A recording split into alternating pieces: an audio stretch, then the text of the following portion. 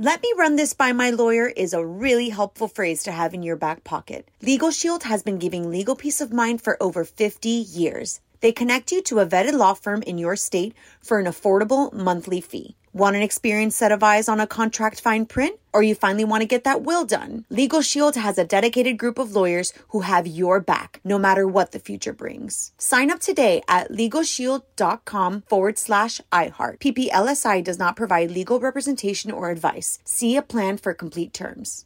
LASIK, LASIK.com. Have you been thinking about LASIK but not sure if you're a candidate? Just go to LASIK.com/quiz and take our free candidacy quiz. In just a few minutes, you'll know if LASIK is likely right for you. And if it is, we'll connect you with experienced LASIK doctors in your area. Start your journey towards 20/20 vision. Take our free candidacy quiz at LASIK.com/quiz. Yeah, LASIK.com. Easy to remember, so you know where to start. LASIK, LASIK.com. Check the back seat. Check the back seat. All right, come here. Check the back seat.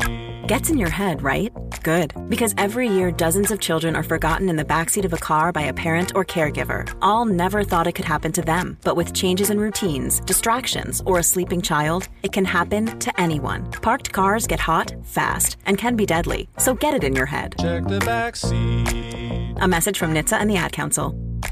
As the #1 audio company, iHeartMedia gives you access to all. Every audience, live conversations, trusted influencers, and the insights and data you need to grow. iHeartMedia is your access company. Go to iHeartResults.com for more.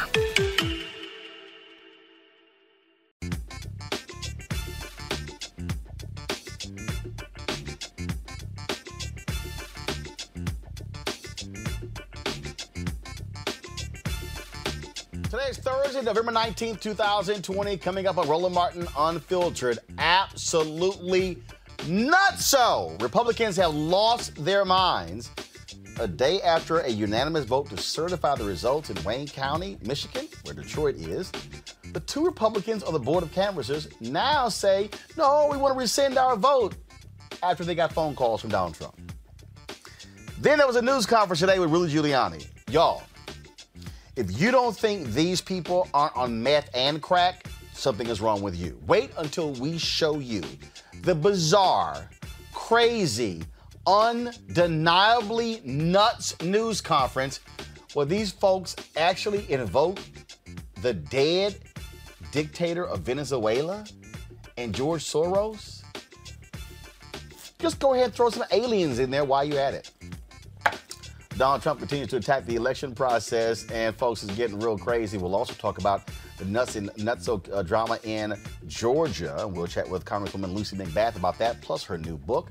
And a follow-up on a story we told you about yesterday, 2 teens killed by a cop in Florida. Their attorney joins us with the details. Latest news about COVID, as well as a Milwaukee cop, a black cop responsible for fatally shooting 3 people over the last 5 years while on duty has finally quit. We'll tell you those details. Plus, the cops in Louisiana are defending how they handled the case of Kwan Bobby Charles. Yeah, we got issues. Plus, folks, just absolutely, plus another crazy-ass white man. This dude in San Francisco, talk about an absolute undeniable racist. Wait to see this video. Y'all, it's time to bring the funk. Roland Martin Unfiltered. Let's go. He's got it. Whatever the miss, he's on it. Whatever it is, he's got the scoop, the fact, the find. And when it breaks, he's right on time and it's rolling. Best believe he's knowing. Putting it down from sports to news to politics. With entertainment just for kicks, he's rolling. It's on Go, roll, y'all. It's Roland Martin, yeah. Rolling with Roland now. He's funk, he's fresh, he's real, the best, you know he's Roland Martin now.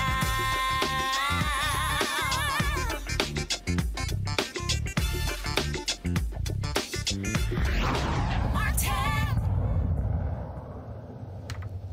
Sadistic, crazy, and out of their minds. There's no other way to describe Republicans who are fighting for Donald Trump. In Wayne County, Michigan, where Detroit is, talking about bizarre. Monica Palmer and William Hartman, the two Republicans on the board of canvassers, there are four, claimed and signed affidavits yesterday that they were bullied into siding with Democrats and have now rescinded their votes to certify the election. Here's the problem with that. You already voted, it was unanimous. And then Michigan, they're going to certify the results on Monday. Now we find out that the reason they rescinded because they got a phone call from Donald Trump. Is he now tampering with the election process? Yeah.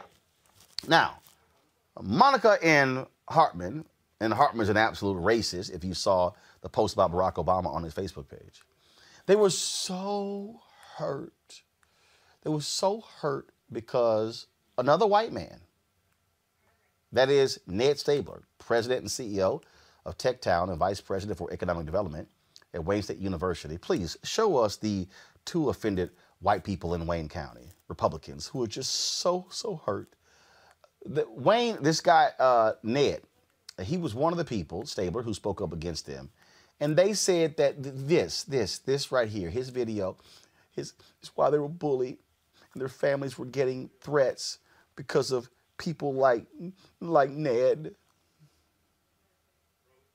We also know that the Secretary of State and the Attorney General have already tweeted out that your legal arguments are rubbish and you're going to lose when it comes to court. So we're not worried about that at all. I'm also not worried about any of your, things are bad so we can't certify arguments, because that's just ridiculous. You certified in August when they were worse. Less than 50% of the ballots are recountable. Now over 72% are.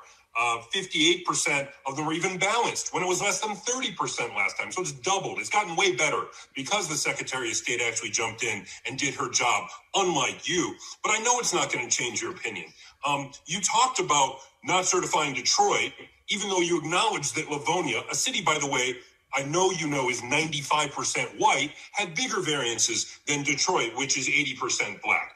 We understand, and you now added your name. So I'm not going to try to change your mind. I just want to let you know that the Trump stink, the stain of racism that you, William Hartman, and Monica Palmer have just covered yourself in is going to follow you throughout history. Your grandchildren are going to think of you like Bull Connor or George Wallace. Monica Palmer and William Hartman will forever be known in southeastern Michigan as two racists who did something so unprecedented that they disenfranchised hundreds of thousands of black voters in the city of Detroit because they were ordered to. Probably, I know, Monica, you think Q told you to do it or some other crazy stuff like that. But just know when you try to sleep tonight that millions of people around the world now on Twitter know the name Monica Palmer and William Hartman as two people completely racist and without an understanding of what integrity means or a shred of human decency. The law isn't on your side, history won't be on your side, your conscience will not be on your side, and Lord knows, when you go to meet your maker, your soul is going to be very, very warm. So, according to the Detroit Free Press, Monica Palmer told them that her family had received multiple threats. The threats have been made against myself, my daughter, and my husband. Reports have been filed with Grosse Pointe Woods Police and the FBI. Yet the Attorney General's office of Michigan said their office had not received a referral about such threats from a police agency, but would act quickly if such a referral is made.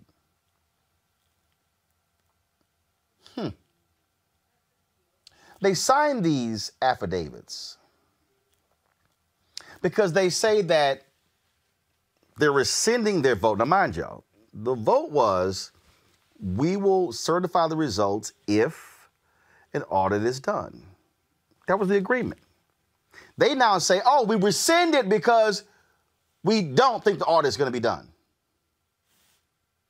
That actually makes no sense.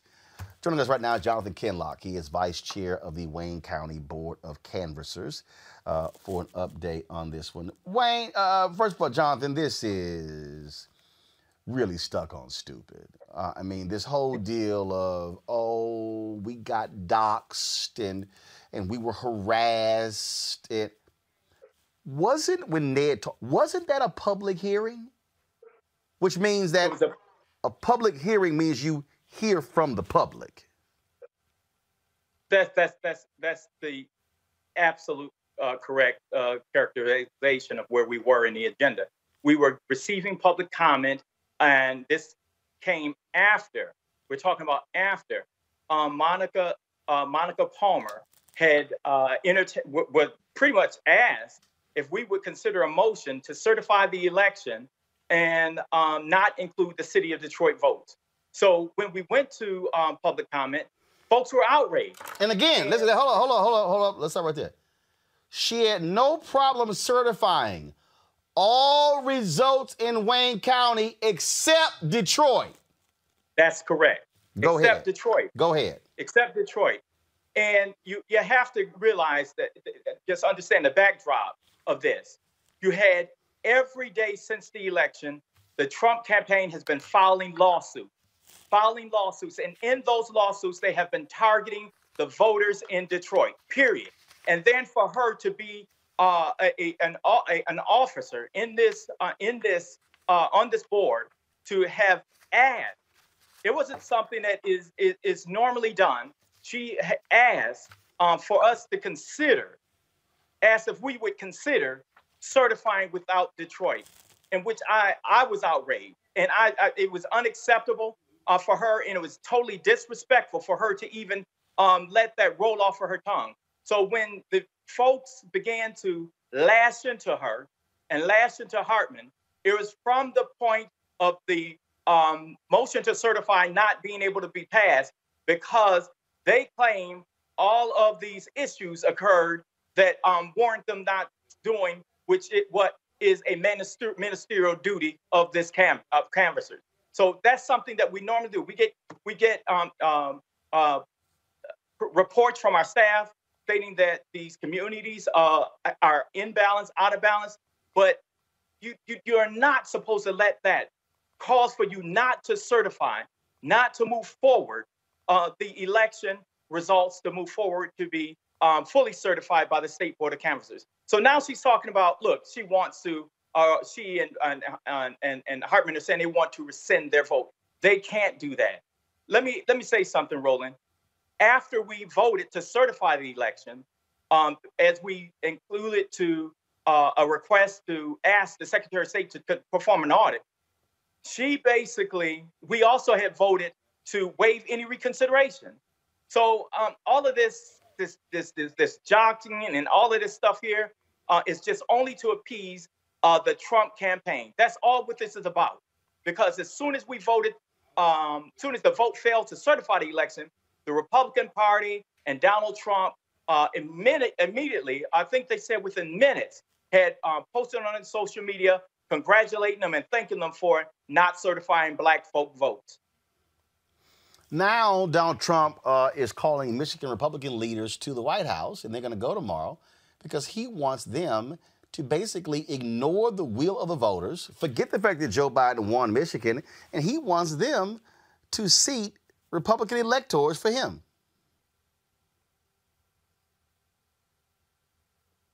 Jonathan there? I think Jonathan froze on us.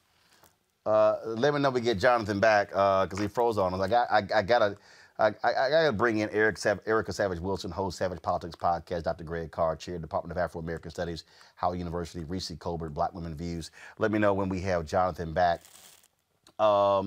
These racists, Greg, are showing us exactly who they are. They're targeting black people. It's undeniable. And what you also have is you have black Republicans who have no courage whatsoever, no guts, don't give a damn about black people, silent. Republican Party's apparatus, silent. We're going to get to a little bit in a minute that crazy, I'm talking about ridiculous news conference that was, if it wasn't so serious when it comes to democracy, you would have thought that crap was an SNL skit.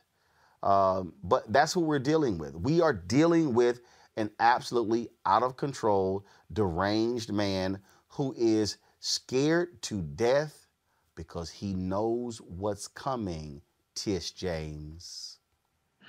He knows what's coming, Roland. I mean, it is remarkable, isn't it? This experiment we call America that is not guaranteed to continue. These people have abandoned all pretense. Mike Shirkey, who is leader of the Michigan Senate Republican, is coming here to Washington, D.C. to meet with Donald Trump. They're not even pretending anymore. I mean, it was remarkable to me that 95% of the vote in Detroit went to Biden, and maybe about 70% of the vote in the larger county, of course. But the local board of canvassers, they're trying to hold this up, and the state board of canvassers meets on Monday. And if they don't do their job, Whitmer can still select and appoint those Democratic, the winner of the popular election, Democratic delegates to the Electoral College. They're not going to be able to overturn this. However, they have now declared, damn any concept of America or democracy, our hatred for Black people, we wear on our sleeves. And whether it's finally the folks in Michigan or Loeffler and them in Georgia or Lindsey Graham out of South Carolina, they are forming, it's not an overreach to call them a clavering. Why? This is the language of the Ku Klux Klan. Yeah. we done dropped all pretenses. Don't count those Black votes. That's it. We have Jonathan back. Jonathan, Trump has actually called the Republican leaders in the legislative body to D.C. tomorrow for a meeting. I mean, this is a person, a candidate who is actually trying to interfere with the election process. And we are at a place right now in Michigan history and in the United States history where, you have a president and a Republican Party who are making allegations as it relates to corruption. But what they're trying to do is corrupt the process. It is absolutely inappropriate for the president, the Republican Party, or any of these individuals to invite the leaders in the House for the purpose of rigging or to interfere with this election. Let me just tell you something that they're not taking into account. Where they could not get a writ at the county level, they can absolutely go into the courts on Monday and get a judge to order the State Board of Canvassers to certify the election. It is not a discretionary power that is placed upon the County Board of Canvassers or the State Board of Canvassers. So at the end of the day, I think their gamemanship is going to fall flat on its face. This is we're at a very, very uncharted point in history. And unfortunately, Donald Trump finds himself on the wrong side of history. And the thing here, Jonathan, the Wayne County Board has voted. What the hell is the process to go, oh, no, I know we voted, but now we rescind? There is no rescinding. After 14 days, the purview of any sort of consideration as it relates to the general election is over, as it relates to all county board of canvassers. All 83 counties across the state lose the opportunity to weigh in after the 14 days. It is now 100% in the purview of the State Board of Canvassers, which will meet on Monday, period. So there is no rescinding, and they know this. I mean, all of this is just ridiculous to even be stating and putting out there in the public. It's absolutely crazy. Jonathan Kinloch, man, we certainly appreciate it. Thanks a bunch. We'll keep watching what happens there in Wayne County. Absolutely. Thank you for inviting me. I appreciate it. I want to go back to my panel here. Reese, I mean, what we are seeing are corrupt, thuggish individuals. That's what we're dealing with here. We're dealing with the likes of Rudy Giuliani, Donald Trump. They are thugs. There's no other way to describe this. Well, that and white supremacists, white nationalists. We've been saying on this show for months, this is all about maintaining white power. And, democracy or, law and order, whatever kind of slogans are nothing but a pretext for them to use as long as it's convenient for them. And then when it's no longer convenient for it, the hell with it. And that's what they're showing it. This is all theatrics, but For our sake, it's wonderful that we have gotten out of cheating distance, because what this has made abundantly clear is that if this were within cheating distance, we would have a constitutional crisis on our hands right now when the illegitimate president of the United States is obstructing an election tampering. That would be a crisis in terms of this country. For now, we can take it for what it is, which is theatrics, and it's transparently racist tactics. But what I'm hoping, especially Black people out there, are seeing is, number one, your vote matters.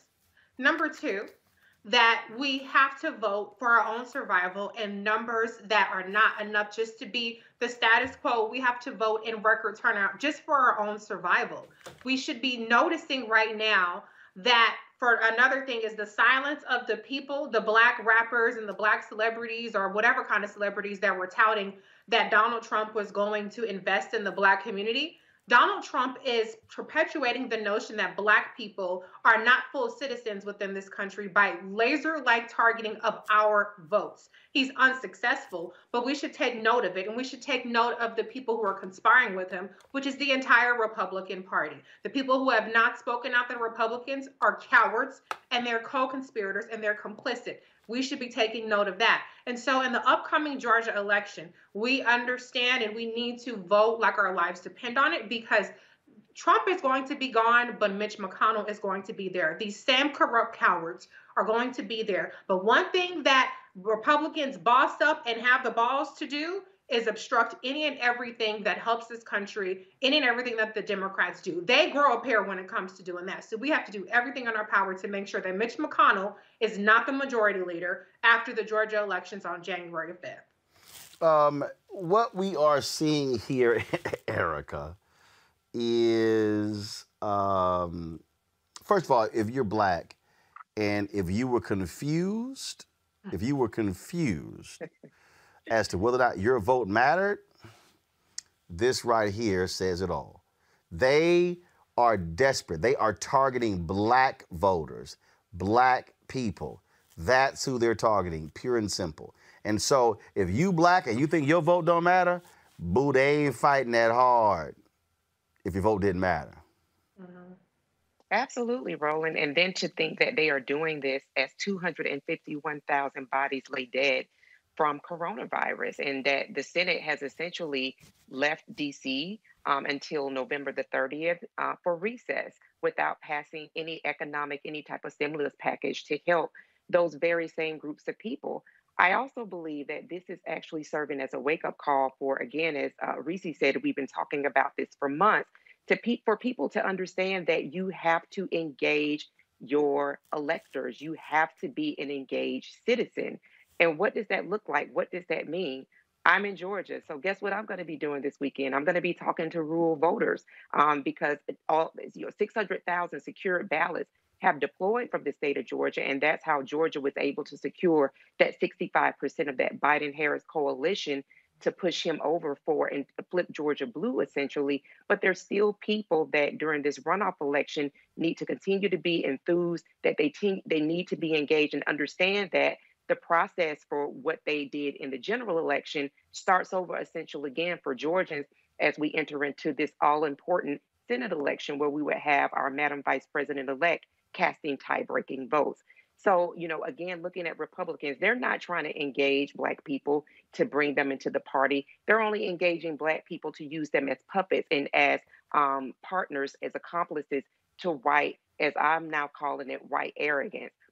They are not interested in pushing a coalition together to help build, to help ensure that people are taken care of. They're interested in very much so engaged in white apartheid.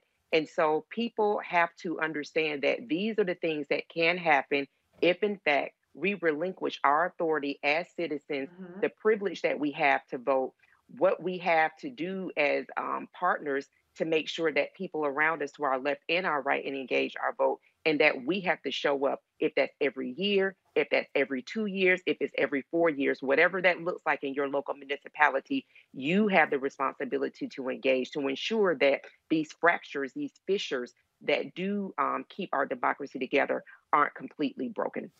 When we talk about, again, the madness, today, Y'all, I can't even call this a news conference because there was no news. Before I get to that,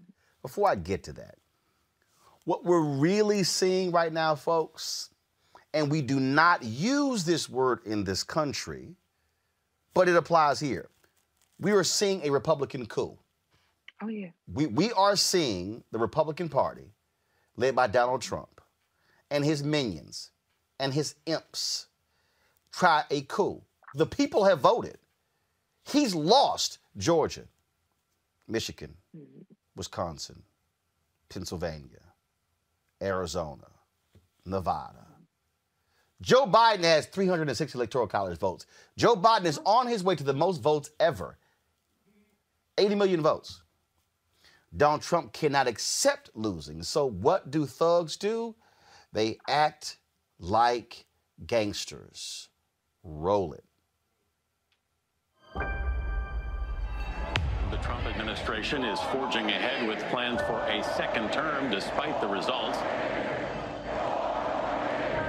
This is some crazy thinking going on inside that White House. The damage of this is incalculable. We need to be really clear about what's happening. This is an attempted coup.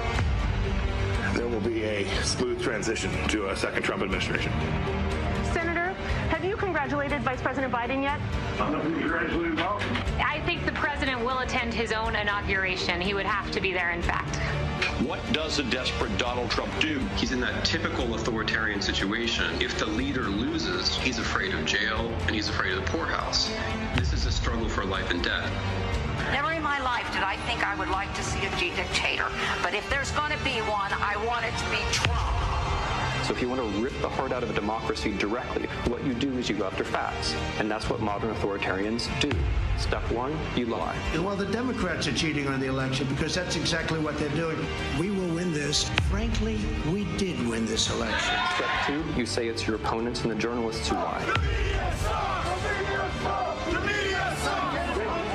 Last night I did what the corrupt media has refused to do. I held Joe Biden accountable for his 47 years of lies. Step three, everyone looks around and says, what is truth? There is no truth. And then resistance is impossible and the game's over. You literally cannot mandate somebody to wear a mask knowing that that mask is killing people. We are watching a setup of some people who are unqualified for office to be in control of the 2.1 million men and women of the armed forces. Trump may be at the threshold of instigating a coup. He's transforming democratic politics, which is about facts and interests and values, into authoritarian politics, which is about believing what the leader says despite everything. I'm a nationalist, okay? We do not take an oath to a king or queen, a tyrant or a dictator. We take an oath to the Constitution. Democracy doesn't win. It's the people who win when they support democracy.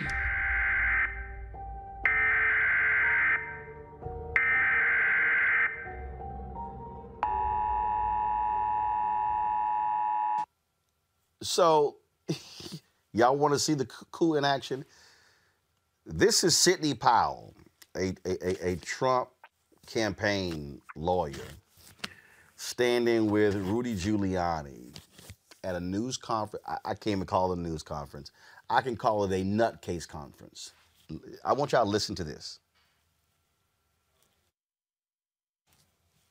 Heartbreaking, infuriating, and the most unpatriotic acts I can even imagine for people in this country to have participated in any way, shape, or form.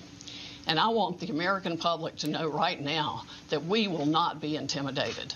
American patriots are fed up with the corruption from the local level to the highest level of our government, and we are going to take this country back.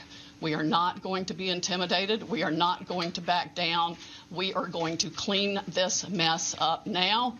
President Trump won by a landslide. We are going to prove it, and we are going to reclaim the United States of America for the people who vote for freedom. That nutcase actually said he won by a landslide. Really?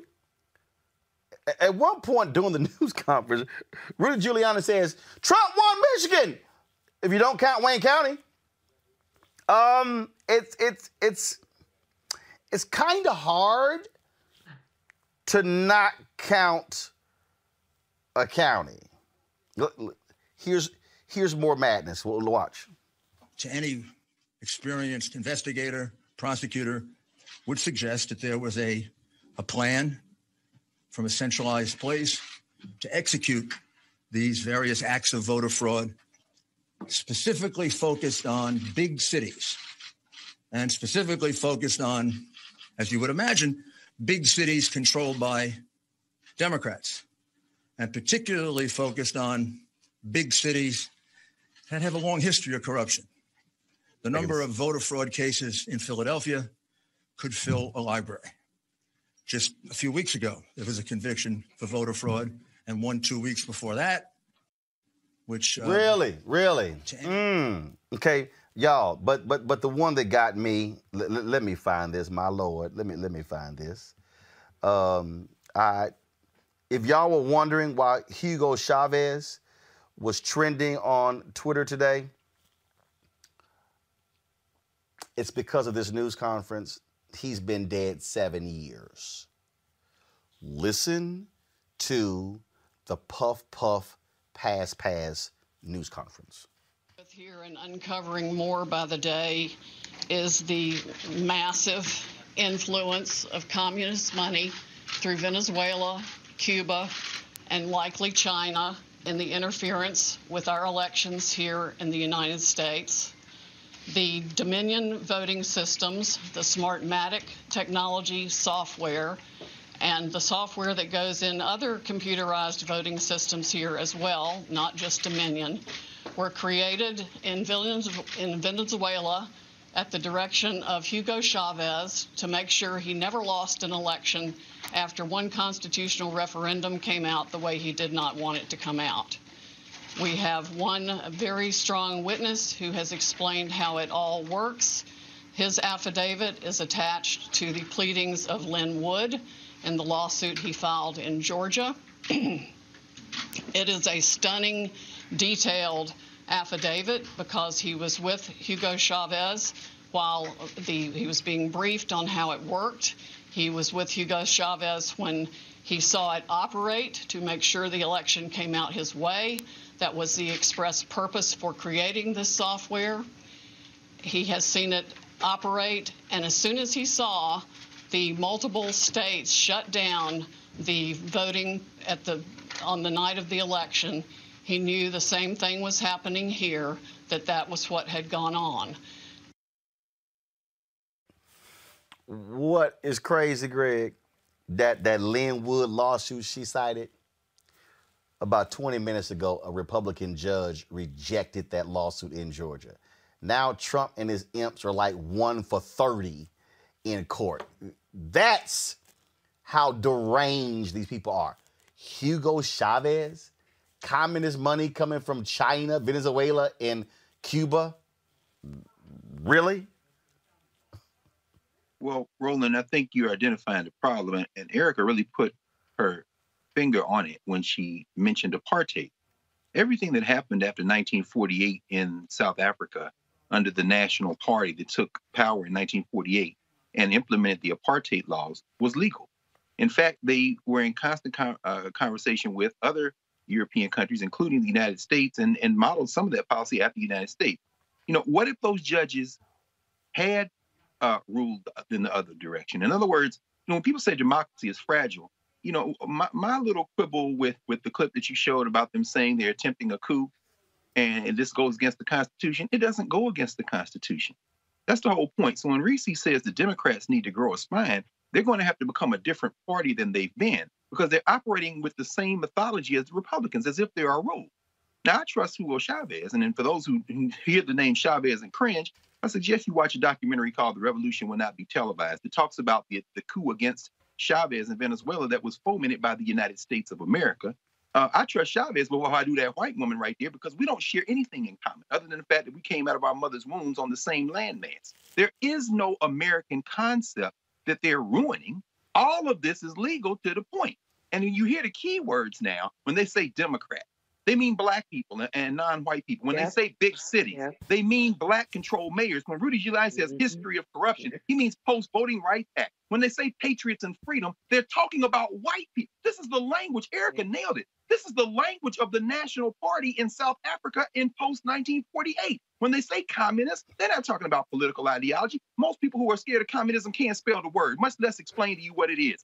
They mean non-white people. These are white nationalists, and there is no structure in America that doesn't do anything other than support this kind of business. The only thing I would say now is if the Democratic Party wants to indeed, and I agree with you, Reese, if the Democratic Party indeed wants to be something different, this is the moment. This is the fulcrum.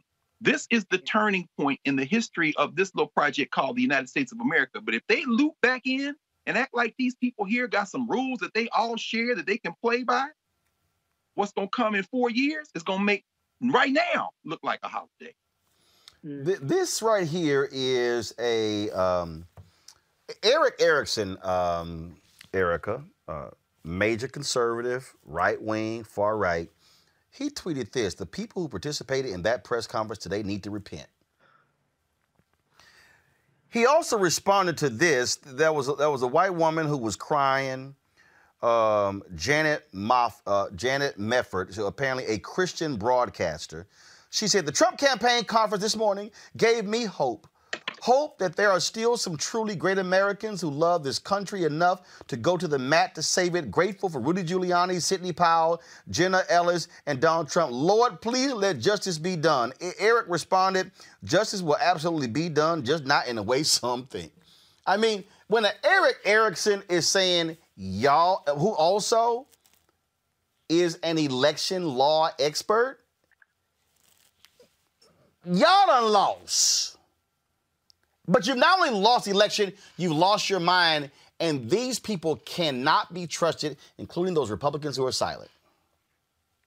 Sure. And I think that kind of, one of the issues that I take with that is that you can't put the genie back in the bottle, right? A lot of these people who, are finding some level of courage, they help cultivate the cult that is in existence now. The people that, as, Dr. Carr just spelled out for us, those words and how they translate need to be played over and over again so that people can have a better understanding of the economy of language, that when you hear these folks saying these things, we're talking about this global white supremacist movement, that this is not simply just about invalidating votes. This is about ensuring that there is power and that there is power in an upcoming minority group. When we're just talking about what's happening in Wayne County and thinking about Monica Palmer, you're talking about a person who is under an active ethics investigation because she deployed her position, her oversight position on the board of canvassers, and to use it to duly influence the Grosse Pointe Board of Education, assigning people that were going to run and using dark money PAC. These people are not interested in democracy. These people have no cares about that. But this is a community of folks that have been cultivated over years and years and years. And so those trigger words, they understand that even the most simple of their followers do understand that language. And it's a part of talking about repenting. Listen, these are godless people, right? So to even cloak them under what I consider to my faith to be as a believer, as a Christian, what I tweet back to Marco Rubio when he has had something to say about Reverend Warnock, who is an upstanding man of faith, I tweeted back to him to say, Matthew 7:23, which plainly says, that he would say, you're going to be calling my name, and this is the Lord speaking, but I'm going to say, depart from me, you evildoers, you wicked folks, you lawless people. And he is one of those people that is up under that particular scripture. So, that's great that he's kind of had a come to Jesus moment, or he's actually speaking some level of truth, but there has to be some accounting for what they have allowed to happen, how they have germinated these seeds, and that they have really come to bear, and that they really have no use for some of these conservative right-wing media folks now. They have their father of lies, their dear leader, their son of a Klansman that's leading this parade. This probably right here sums it all up, Reese. Rudy, the evil pouring out of his pores. Y'all watch this. Pennsylvania, Michigan, Wisconsin, Nevada, and Arizona, we more than double.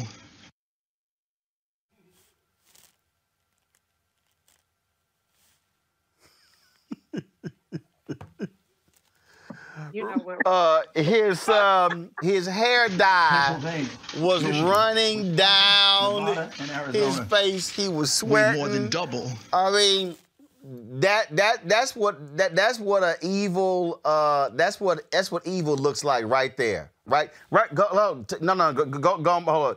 Going back to that shot. I gotta go ahead and get that shot right here. Right there, y'all. Right there. Drop the lower third right there. That's evil.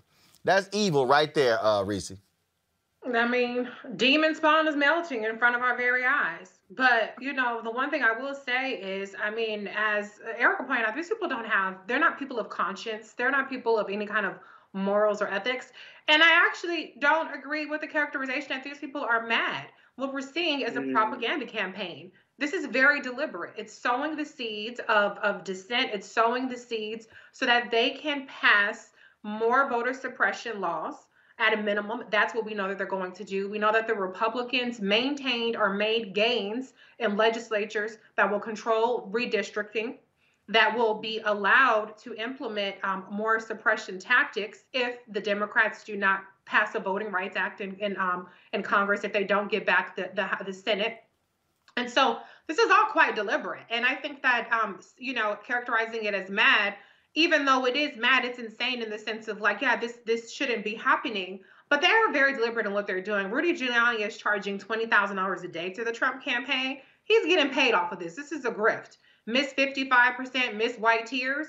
They're employing every single weapon they have in the book. The white woman on the verge of tears. They're employing Rudy Giuliani in hysterics. They're doing everything under the sun so that they can set the narrative. And, you know, the one criticism that I would have for the Democrats, which I don't believe that they really can do much in terms of technically and legally than what they've been doing, which is wiping the floor with the Trump campaign in every single lawsuit. Like you said, they're 1 for 30 at this point, the Trump campaign.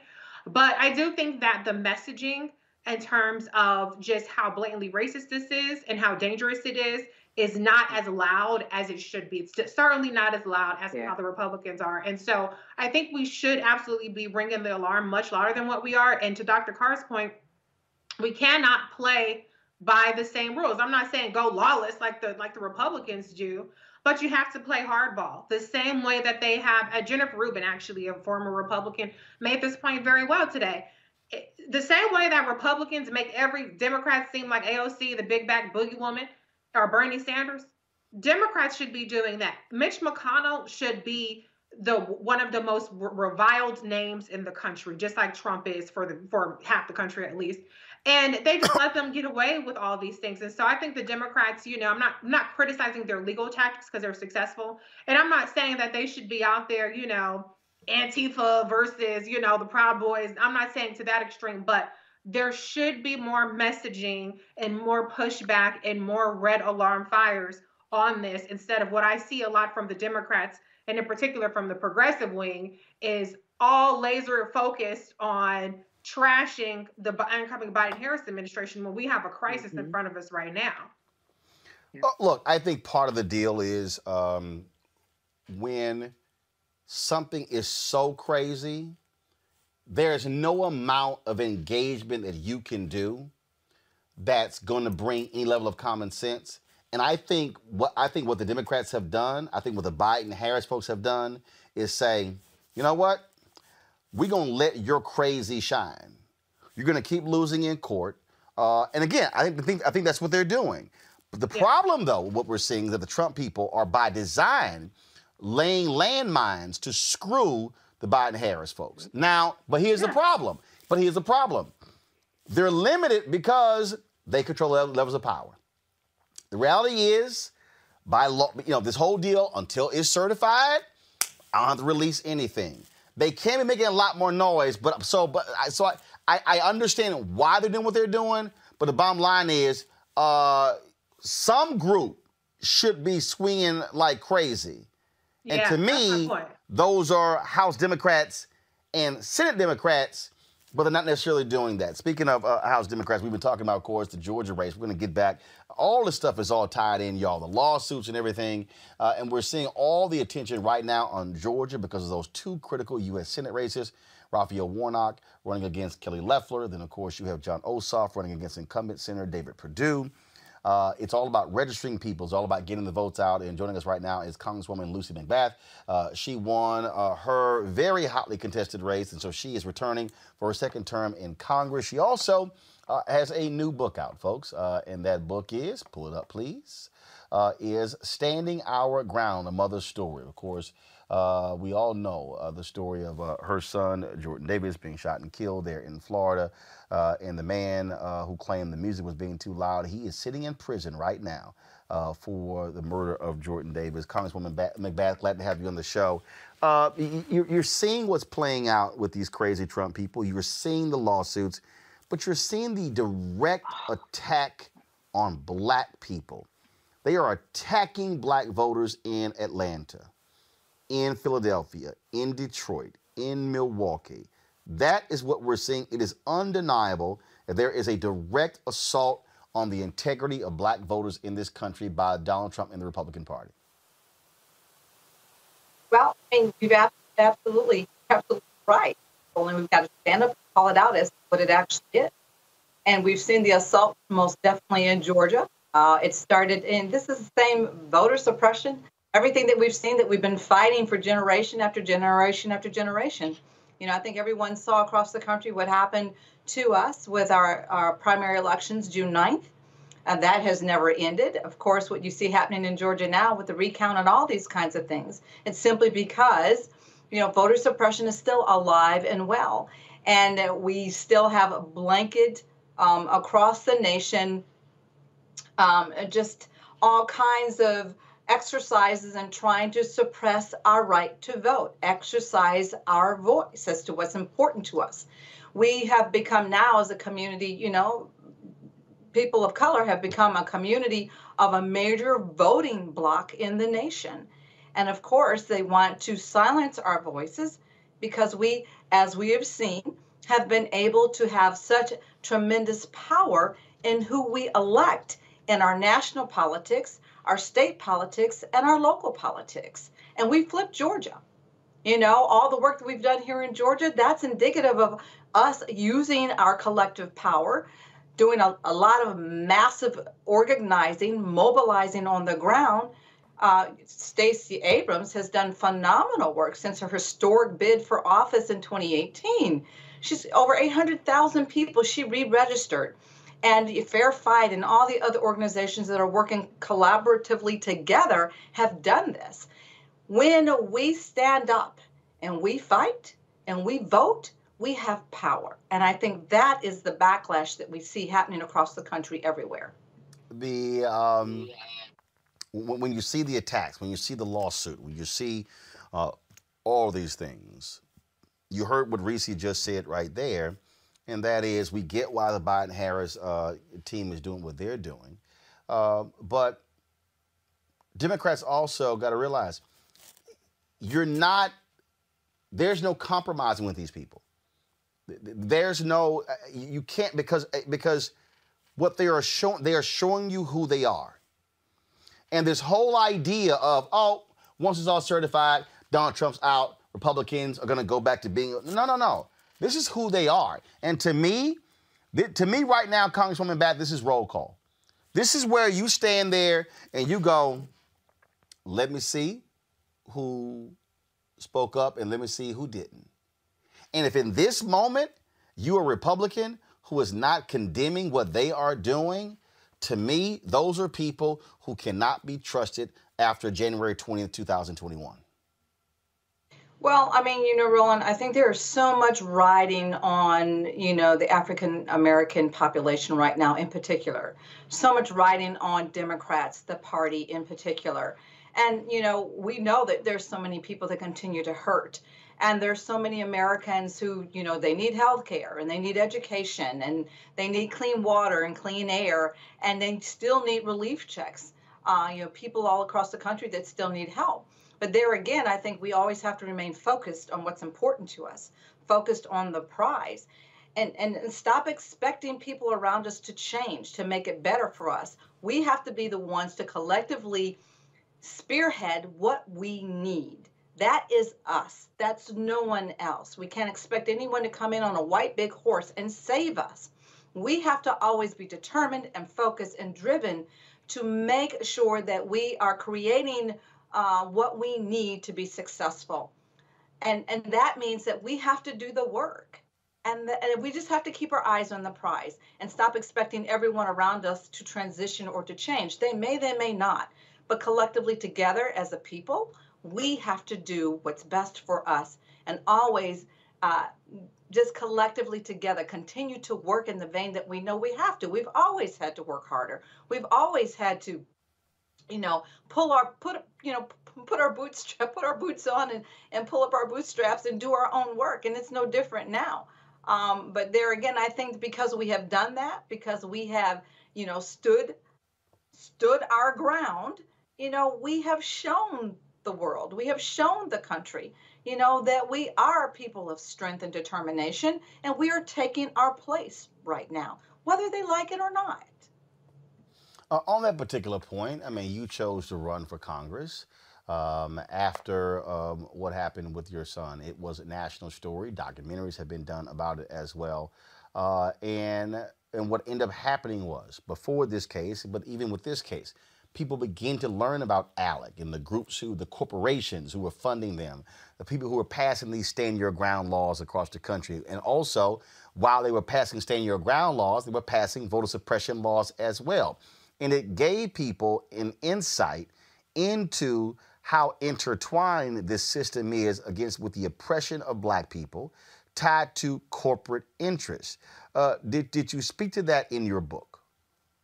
I talked a little bit about ALEC, the American Legislative Exchange Council. I talk about that because we know inextricably a lot of what happens with the gun culture is predicated through that as well. But we know that stand your ground is a law that can be used, just based upon the perception of a threat. Oftentimes, it's not the actual presence of a real threat. And the expansion of this law alone has been used, by the Republican legislature, by the NRA gun lobby, gun manufacturers, and of course, we know it's been used by the business community, the Republican business community, the white business community.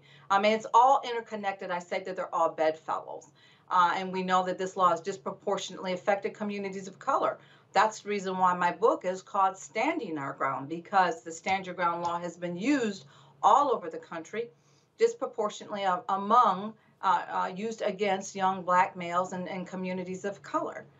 So, that's where we are. And that's the reason why I ran for office, too, because beyond just being an organizer on the ground and mobilizing for gun safety advocacy, we've got to be able to mirror the two with federal legislation and state laws as well to really be able to really just define how we're going to make sure that we're keeping our community safe, keeping our people safe in our own communities. And that's something that we just have to absolutely do.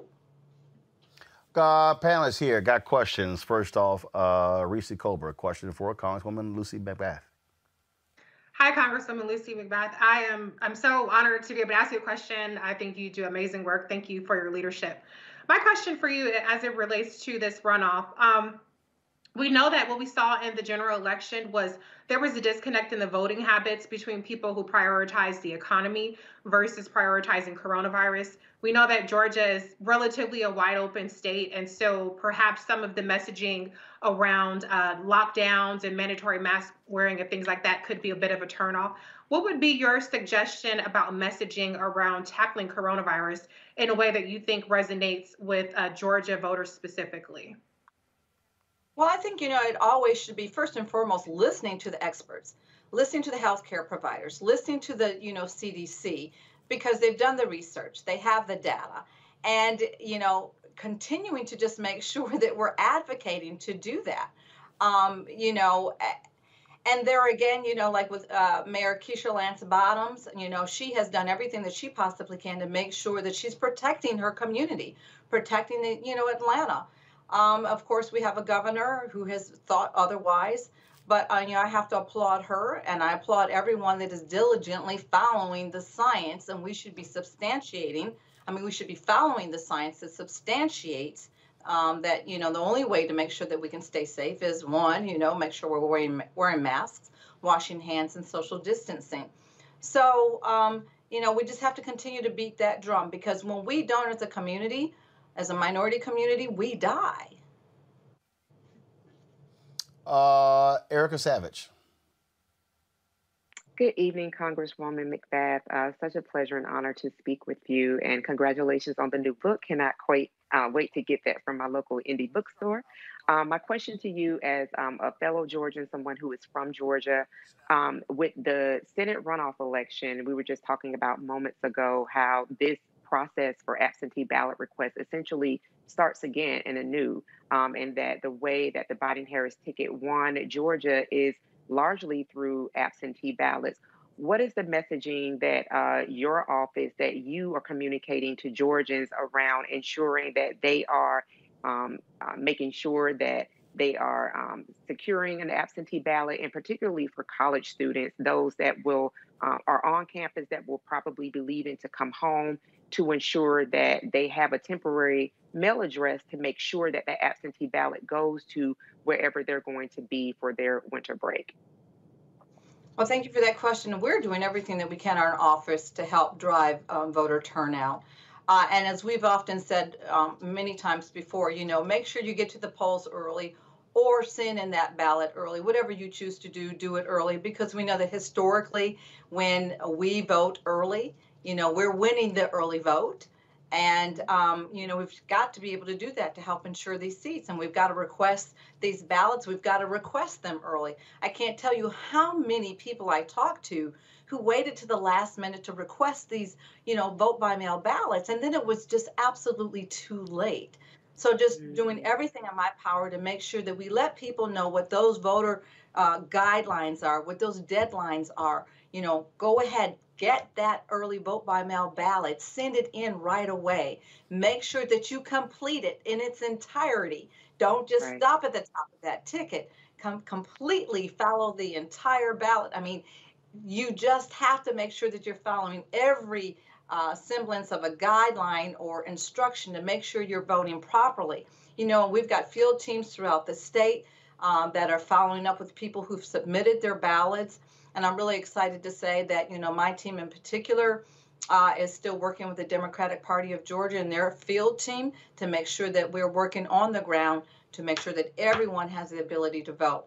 And especially young people, like you said, colleges and universities. We've got so many phenomenal universities here within the Atlanta metropolitan area and all over Georgia, and getting them to make sure how important it is that they exercise the right to vote is key, because they are driving a lot of these elections, the young people now. I think this is their new civil rights movement. This is their modern day civil rights movement that they are exercising their ability and their strength and their courage and their bravery. And they have to, because this is their future that they're fighting for. Greg Carr. Thank you, Roland, and thank you, Congresswoman McBath. Congratulations on your reelection by a wider margin in the Georgia 6th. You seem to have struck on the right balance to be able to continue to build consensus. And we all read the reports that they wanted you to run in this current Senate race. And I guess that really leads me to my question. I know you're a strong advocate of education. I love that mug, by the way, the Tears of the Gun Lobby mug you have. I love that. But there's a slimmer majority now in the House. What's your message? I think about you, Jahana Hayes, and a few others, Black women who have figured out a way to kind of blend a progressive agenda with an ability to continue to expand. What's their message to the Democratic Party on what the Democrats should be doing now, not only to secure the upcoming election, but to begin to build a real consensus of people in this country so that we don't have to continue to play the old games of centrist triangulation? You seem to have discovered a path. What's your message to us? How should we be thinking about party politics now? Well, first and foremost, I think we always have to be working hard to show results for the people that elected us, and really paying attention to their needs and really being invested. But and the thing that I like to think right now, though, is that my classmates, my freshman classmates, and I, particularly women of color, we spoke and told our stories. And yes, we have stories, you know, and we're just like, you know, any other woman that has lived experiences, raising family, you know, teaching our children right from wrong. And you know, we've been invested in our communities, invested in the workforce. We've been invested in our churches, you know, and so we told our stories. And I think what America's finally beginning to recognize is that we're no different than anyone else. You know, we are as qualified, we are as capable, we have what it takes to take these seats.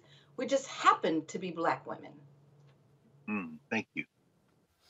All right, then. Well, Congresswoman, we certainly appreciate it. Thank you so very much, folks. Again, the book, please pull it up for us, for our viewers, so they can be made aware of the book. Let's go. Standing Our Ground, A Mother's Story, Congresswoman Lucy McBath. We certainly appreciate it. Thanks so much. Look forward to having you back.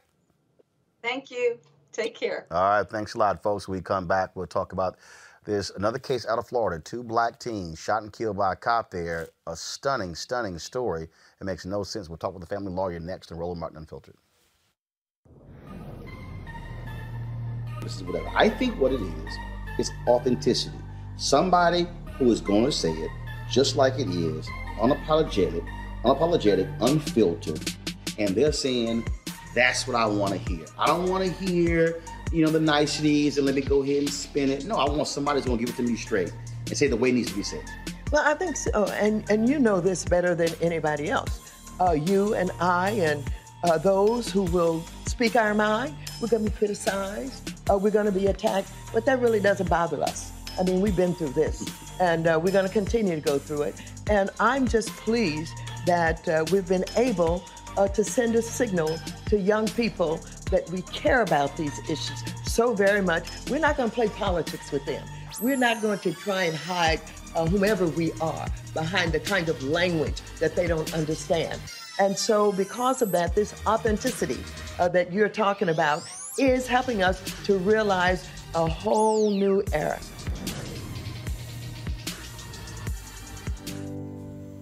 I'm John Ossoff, and the path to recovery is clear.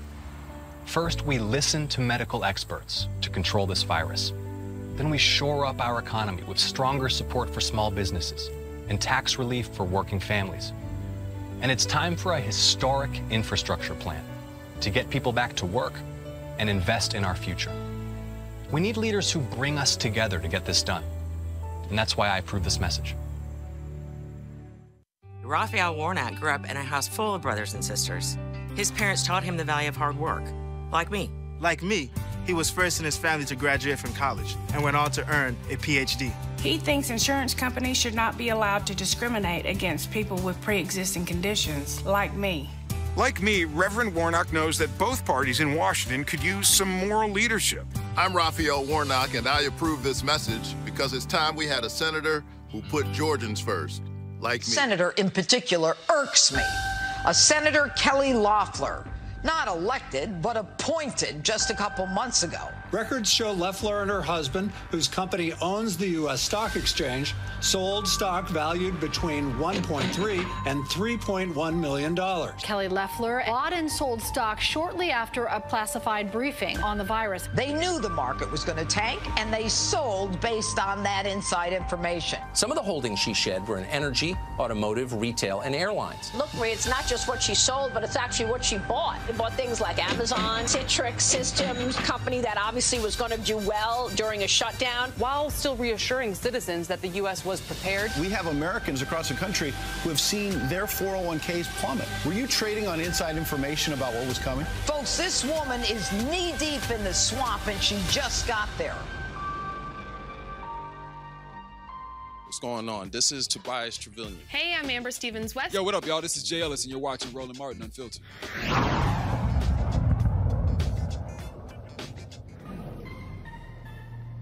We have to try and get to young people and make them matter, especially Latinos, because like you said, we're the fastest growing demographic in the country. I myself talk to people all the time. They're like, the kids in my family that are now eligible to vote, they're like, yeah, but you know, it's it's just such a big task. It's so overwhelming. And I'm like, yeah, we're not changing the world in one day. We're just trying to make a small difference, and you do matter. Your vote does matter.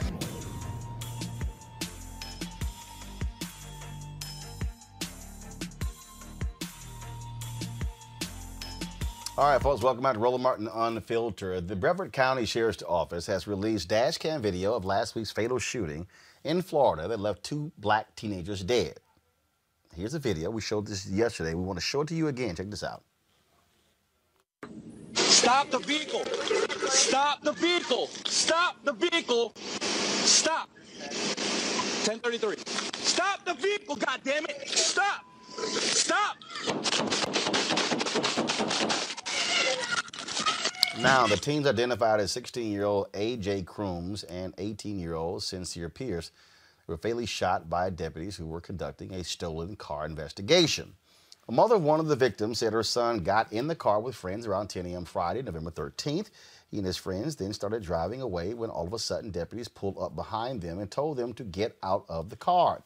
That's when she pleaded with the officers and begged them to not shoot her son. Officers ignored her pleas and then opened fire, killing the 2 teens. Both officers involved have been placed on administrative leave. The Florida Department of Law Enforcement is investigating the case, and attorney Benjamin Crump will be representing both families. Joining us now to discuss this further is attorney and human rights activist Natalie Jackson. Natalie, first and foremost, was the car actually stolen? No, the car was not stolen. We actually have interviews from the young lady whose car it was. Her A.J. Crooms was her boyfriend, and he was driving her car. And I think that's really, that starts where we need transparency in this case. The Sheriff's Department issued a statement after this happened on Friday. On Tuesday, the Sheriff's Department issued a statement saying that they were driving a probable stolen car. At that point, the sheriff knew that the car was not stolen. And I think that from there on, we've just kind of gone down a rabbit hole as far as what the community believes from the Sheriff's Department and if they're going to get a transparent and fair investigation. So where did the stolen car line come from? Did somebody call it in to say the car was missing? No, this car was never called in and reported missing. Apparently, and I don't even know if this is true, and that's the problem when you have a sheriff who issues a statement with a known falsity in it. You have to question everything else that he says. But apparently, they were doing an investigation of a stolen car, and they thought this was the car. Whoa. They were doing an investigation, and they thought this was the car. Yes. So they decided to pull this car over. Now, we only see have they released the full dash cam video to show? So we have the dash cam video right here. Guys, go to this video here. This in-car camera. This is, now stop it right there. Stop it, freeze it, freeze it. So the vehicle that they were, the 2 teens were driving, that's their car, correct? That is A.J. Crooms, who was the driver. That is his girlfriend's car. And he's driving his girlfriend's car. She's not in the car, right? No, she's not in his car, but he's right. driving with her permission. Right. And so, and whose driveway is he pulling into? That's in a neighborhood. So what we do have is ring cam video from the neighbors, and surveillance videos from the houses of the neighbors. So Sincere Pierce, one of the teenagers who was killed, we have ring cam video from his house. He was picked up at his house, and 4 minutes later he was dead. So his mother saw the whole thing. So AJ was driving. He picks up Sincere. They're going down the streets. Cops pull up behind them, and then they pull them over not far from Sincere Pierce's home. Exactly. Okay, roll the video, guys. So if you roll the video here, you see an officer getting out of the car. The car is backing up. Guns are drawn. So now here's what, guys, do me this favor. Do me this favor here. Can you roll the video back? Because here's what I'm trying to understand, Natalie. I didn't see police lights on. Right. So if I'm driving the car, I mean, I know it's two cops behind me, and if I don't see police lights on, guys, yeah, go. I want y'all to start and go back. I'm just trying to understand if I don't know the cops are behind. So when they pull to the drivers to the driveway and back up, I don't know, who they're pulling over. Well, even more so, Roland, is that this was not a high-speed chase. This was not the teens didn't commit any traffic violations. So when you're ordered to get out of your car at gunpoint, what do you think? So here's my point. So right here. Okay, freeze it right there. We just showed the video. Nowhere in this video were the lights flashing. Exactly. So the car pulls over, the car turns left. There's no, I would assume, I don't think there's any audio on here. It's not like they're on their speaker saying, police pull over. So the car pulls over, now roll the tape. They don't know, but I back up. All of a sudden, I'm backing up. Boom, she's got gun drawn. Exactly. And what we know is that from seeing cases like Philando Castile, where he stopped and complied and still got shot. We've seen people who leave, they still get shot. So what is a young teenager supposed to do when they're faced at gunpoint with police officers yelling at them? What do they do? I think that what's really important here is the law. So let's talk about the law in this case. The law says that a police officer can fire into a vehicle if he's in fear that the vehicle will cause deadly harm to him or serious bodily harm. However, the law says if he can get out of the way, he should. So what we see in this video is that the police was never in harm's way. In fact, he shot Sincere, who was in the back seat, in the back of the neck and the chest. So, and we see all the gunshots on the front and the back and the side of the car. This officer, the car passed right by him. He was never in harm's way. Right, and in fact, I'm trying to understand here. Guys, go to the video right here. They had backed out of the driveway. They're in the street right here. And then if y'all roll the video, if you actually take the video back, the cop, roll the video right there. So they pull over. The police officers are blocking the street. Exactly. So when he backs up, he's really driving to the next driveway. There's no place to go. Exactly. And again, I go back to this point here. So the cop right there on the left-hand side. You see the cop freeze it right there. The cop in the right-hand side car, I think it's a woman. It is a woman. It's a woman. She retreats behind her car. Yes, and she did not fire her weapon either. Right, but the point is, she retreats behind her car. The cop who fired his weapon on the left, he's standing in front of the car. When he's shouting, he could have done the exact same thing she did, which was retreat behind the car. So if you're thinking they're going to run me over, they're not. No, what does he do? Roll a video. He actually moves forward to the car and then fires into the car. Right, and follows the car and continues to fire into the car as he's following it. Wow. And that is what, and Roland, I want to make sure we understand, this is a 16-year-old boy that died and an 18-year-old boy that died. And these are boys who, Sincere, like I said, he had just left his mother's house 2 to 4 minutes prior. That is beyond sad. And all of this was in Sincere's neighborhood. All of this that happened was in his neighborhood. It is very sad. And I will tell you, the thing that I'm most worried about in this case is when people say, why didn't they just stop? Because as a young black or brown man in a disadvantaged neighborhood, when police pull up on you with guns drawn and you have done nothing, there is a fight or flee mentality there. What do they do? We've seen this over and over again. So I'm flabbergasted when people ask me, why didn't they just stop? This here's some video that's on Twitter. There were protests that took place yesterday there in Brevard County. Folks are certainly still outraged by this.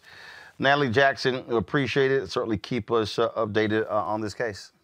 Thank you, Roland. I appreciate you being the truth seeker and helping us with this. All right, thanks a bunch.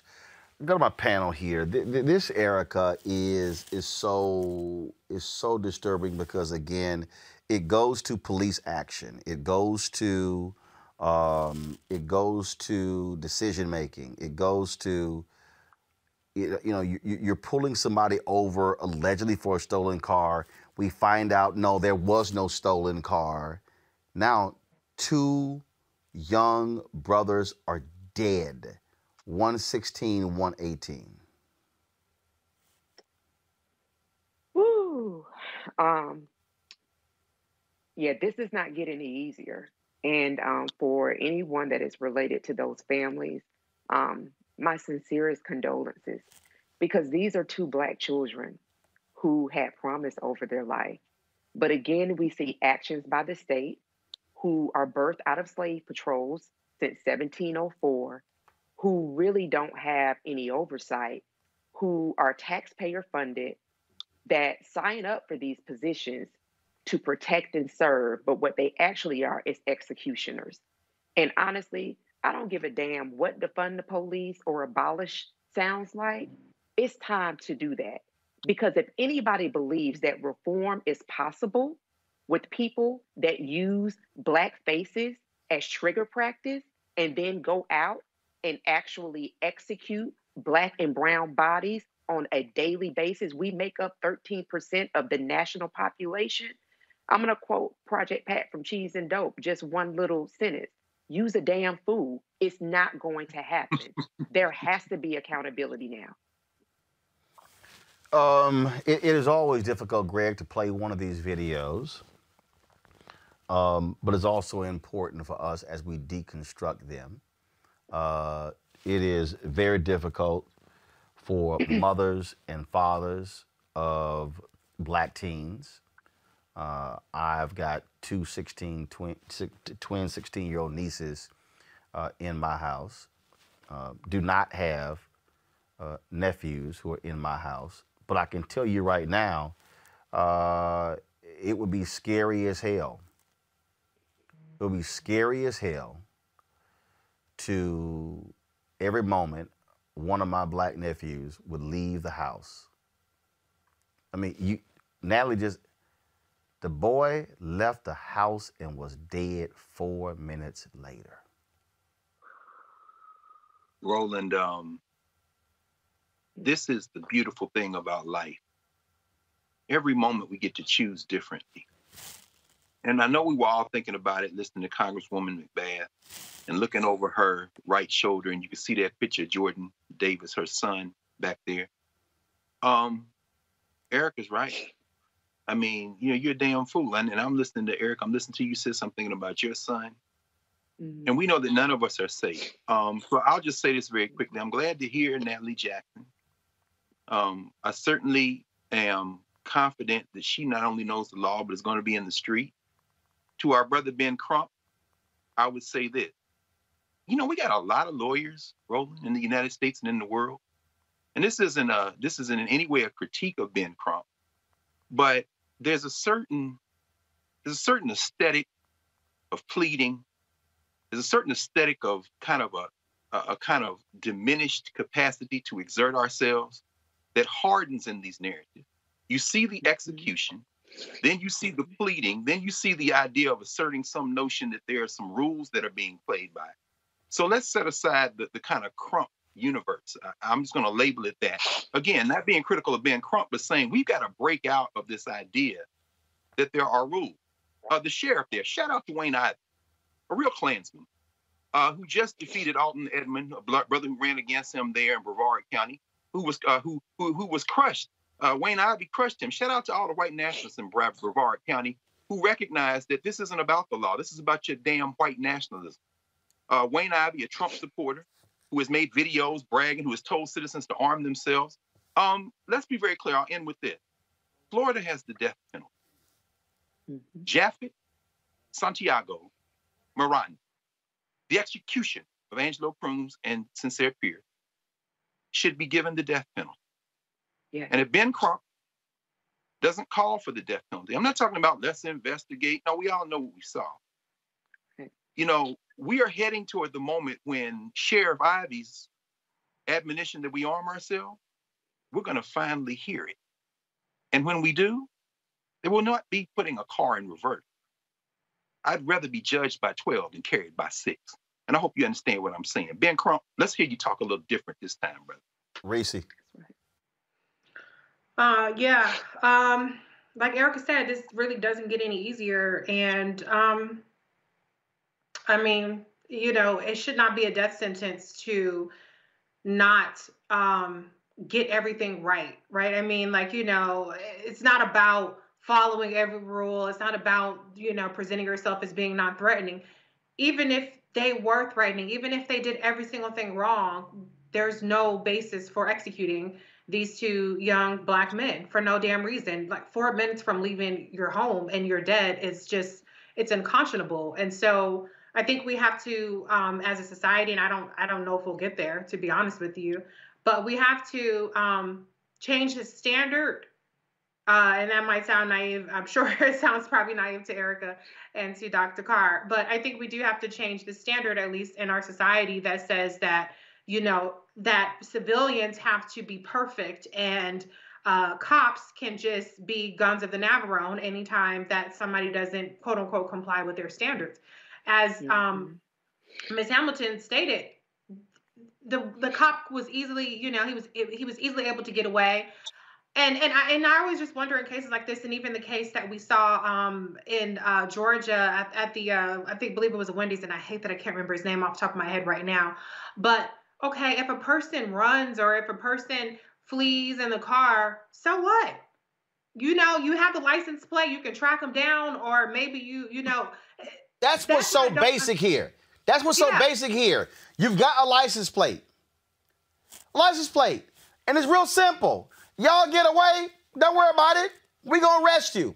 Matter of fact, we got 2 cars. We will follow you. That's what always trips me out, is that it's always like no, but these thugs, look, Reese, they mad as hell right now with Warnock trying to say he called police thugs. Damn it, you call folk thugs who act like thugs. Mm-hmm. These are Klansmen, Roland. Kelly Loeffler and Perdue formed a white nationalist Klan alliance after that clown Collins formed an alliance with her in the Senate. Perdue evoked God yesterday in this. This is the Klan. They don't look. They're not going to look for a way not to execute. That boy, that man who should be under the threat of a death penalty, Santiago Miranda, got out of that car with his gun. He was going to kill them when he came out the car. If the jury can't do it, damn it, somebody in the street is going to do it. Now remember. Now remember. Now not only that, that particular officer also was arrested in April of this year for domestic violence. Why is he still on the streets? Because that's Ivey's kind of man. Why is he still on the streets? Was arrested in 2007 for a felony. It was expunged off his record. How is he even a cop?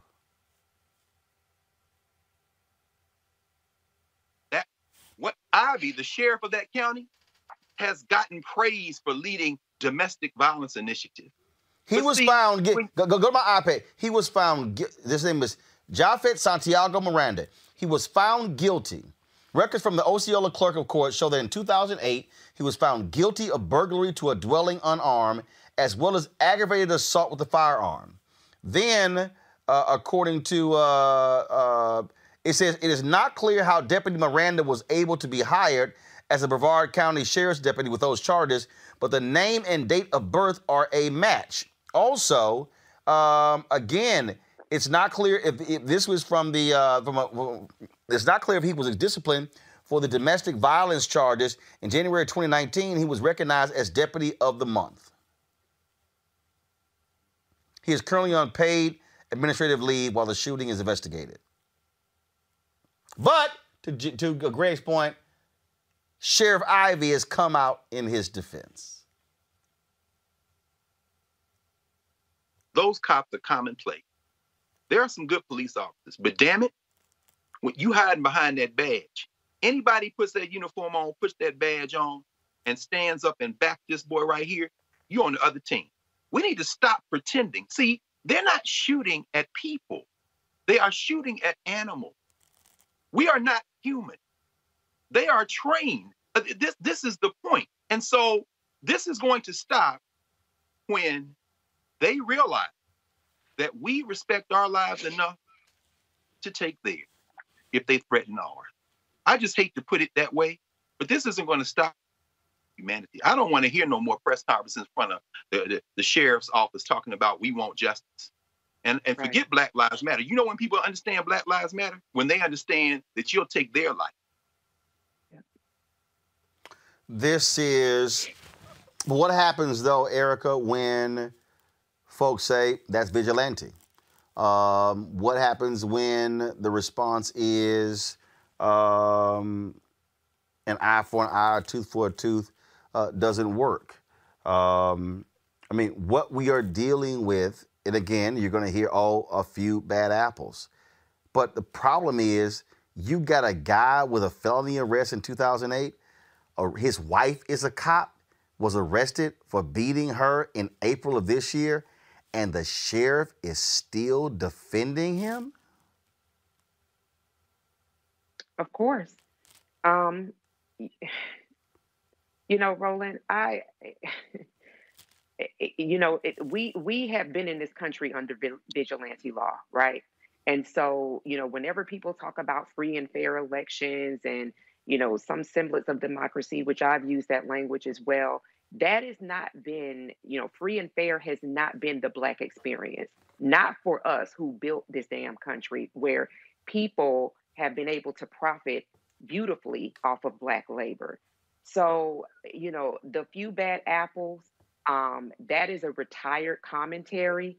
We have, as Dr. Carr has said, we have a clavern that has been activated. They've been activated for quite some time. When you have a whole group of people that enforce laws based off of Black people who had freedom to make sure that that freedom was largely rejected, then you have a corrupt system. It has to be abolished. It cannot be reformed. It has to be abolished. It has to be defunded. And it actually has to be what some would say reimagined. But you cannot undo what people believe is their right, which is, as Dr. Carr said, is to really take down the animal. That 3/5 compromise, that 3/5 clause, we're still that for a large population of people, and that cannot be undone. That is not the way that they see us. So until that there is some real action, until there is some real accountability, we're unfortunately going to see our sons, our daughters, our nieces, our nephews, mothers, fathers, uncles, people in our family headline, and sometimes not headline, but be executed at the hands of those people that, again, are supposed to be taxpayer-funded service, who go home, stay on administrative leave, they sleep lovely, they do interviews, and they still come back to work, or they go somewhere else to do the same type of execution of work. Final comment, Reese. I don't have the answers. And I can't express any kind of faith in any kind of reforms, because at the end of the day, it's not about rules and regulations. It's about the lack of humanity in these people and the lack of humanity that they see in us. So I don't know. I don't have anything else to really add. Folks, let's go to the case of Kwan Bobby Charles, where police are now defending the handling of his disappearance. The 15-year-old was found dead earlier this month in a sugarcane field after going missing from his family home. He was last seen with 37-year-old Janet Irvin and her 17-year-old son on October 30th. Bobby's mother reported him missing around 8 p.m. that night. However, instead of putting out an Amber Alert, the Baldwin Police Department informed her Bobby was probably at a football game. Fast forward to November 3rd, Bobby was found dead in a sugarcane field. He appeared to have been mutilated and had several lacerations on his face. Despite how officers responded to Charles's mother, police say they didn't drop the ball, and they did everything in their power to help her and Charles' family. Officers claim they started searching for Charles as soon as they were alerted of his disappearance. As for why they didn't send out an Amber Alert, well, they claim his disappearance didn't meet the criteria. Let's see. A 15-year-old boy is not home, has disappeared. I'm sorry. Reese, what criteria are we talking about? White. That's the criteria. Right. Right. That's about it. I'm just, but also, who the hell was the police department saying, oh, he played a football game? Erica, see, that's the thing for me. You're defending yourself. Who said with the police department he's playing a football game? I want to know that. They don't care about us. They never have. They never will. And Reese just said it moments ago. They don't see the humanity in us. And if you cannot see the humanity in someone who is just as human as you are, then you treat them accordingly. And we've been seeing this through those folks that support the father of lies, the son of a Klansman. We're just continuing to see it play out over and over and over again. And it's really, when are we going to actually believe what we see before our eyes? The behavior is there. They could care less about us. That's why you have a whole wing that was started by two Black women for Black and missing children, because, Black children are not as paid as much attention to as their non-Black counterparts, that they are actionable women that ensure that the faces of Black people that are missing are across social media and that they're talking about it in media. And so that's, for me, this is, I'm at a loss for words because it is so exhausting. And you just feel the collective grief and pain of just all of our Black brothers and sisters, where this is a record that is constantly on repeat. They don't give a damn about us. They haven't, and they're not going to. Greg, this is actually, I went to the Amber Alert website. This is actually what they say is the criteria. That if law enforcement believe that an abduction has occurred, and they believe that the child is in imminent danger of serious bodily injury or death. Okay, here's the problem. You can't ascertain if the person was abducted if they're not home. I mean, the kid, okay, fine. Don't call an Amber Alert. Say there's a missing child. Well, Reese said it, white. And Erica said they don't care about her. And, here's the thing about law. And one thing, Roland, that you do over and over again, I really respect you for it. You lead the viewers, you lead us through the text. So you remove places to hide from people who might claim there's some ambiguity in the plain language of the statute, of the law, of what people have said. What you're doing is establishing that there is a standard should you choose to embrace it. But as Erica has said, when you have decided that these people are not human, you decide that whatever language you read doesn't apply to that group. And so then our only really choice is to create a situation where that language does mean something by taking control of the apparatus of power.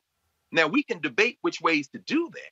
But at the end of the day, when you show that boy, I think of your nieces who are, I know your nieces. I mean, one of them was my student, right? I mean, they work with you. I think of Erica's children. I think of my niece and nephew. And the thing finally that really strikes me is that if it were my niece and nephew, that was the picture of that, I would be going to jail. But I would be going to jail with the blood of whoever did it on my hands. And I would revel in jail. I could read, I'd write, and so, but I would be comfortable with whatever life I would have to leave until the end of my life. And my question then to us is, what is it about us that looks at a child like that and doesn't see your niece and nephew or Erica's son or my niece and nephew? What has come over us so that every time these staunch murderers, whether they be police in the street, whether they be Mitch McConnell and them, who just trying to put some more people on the Federal Communications Committee today, has 4 more judges, or Lindsey McDonald, what is it about us that, we don't see chinless Tom Cotton down there in Georgia with his Klan friends running for this Senate? How come we can't see them for who they are, and how come we can't look in the eyes of our own children and make a decision that either we are going to transform this society or there ain't gonna be no damn society? Because they've already shown us that that is the line they've drawn. Damn any more sacrifice of our blood for this imaginary place called America. They're gonna kill us until they run out of bodies, until we stop them. This is so this is Bobby Charles.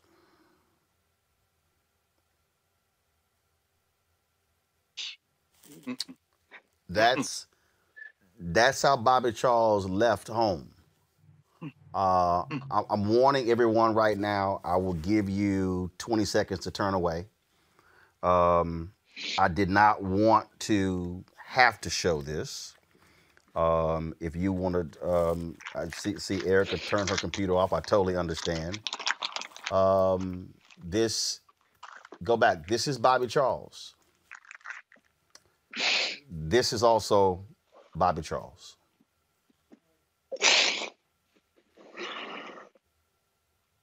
That is what is happening to our children, and this is not, this, y'all, is 2020.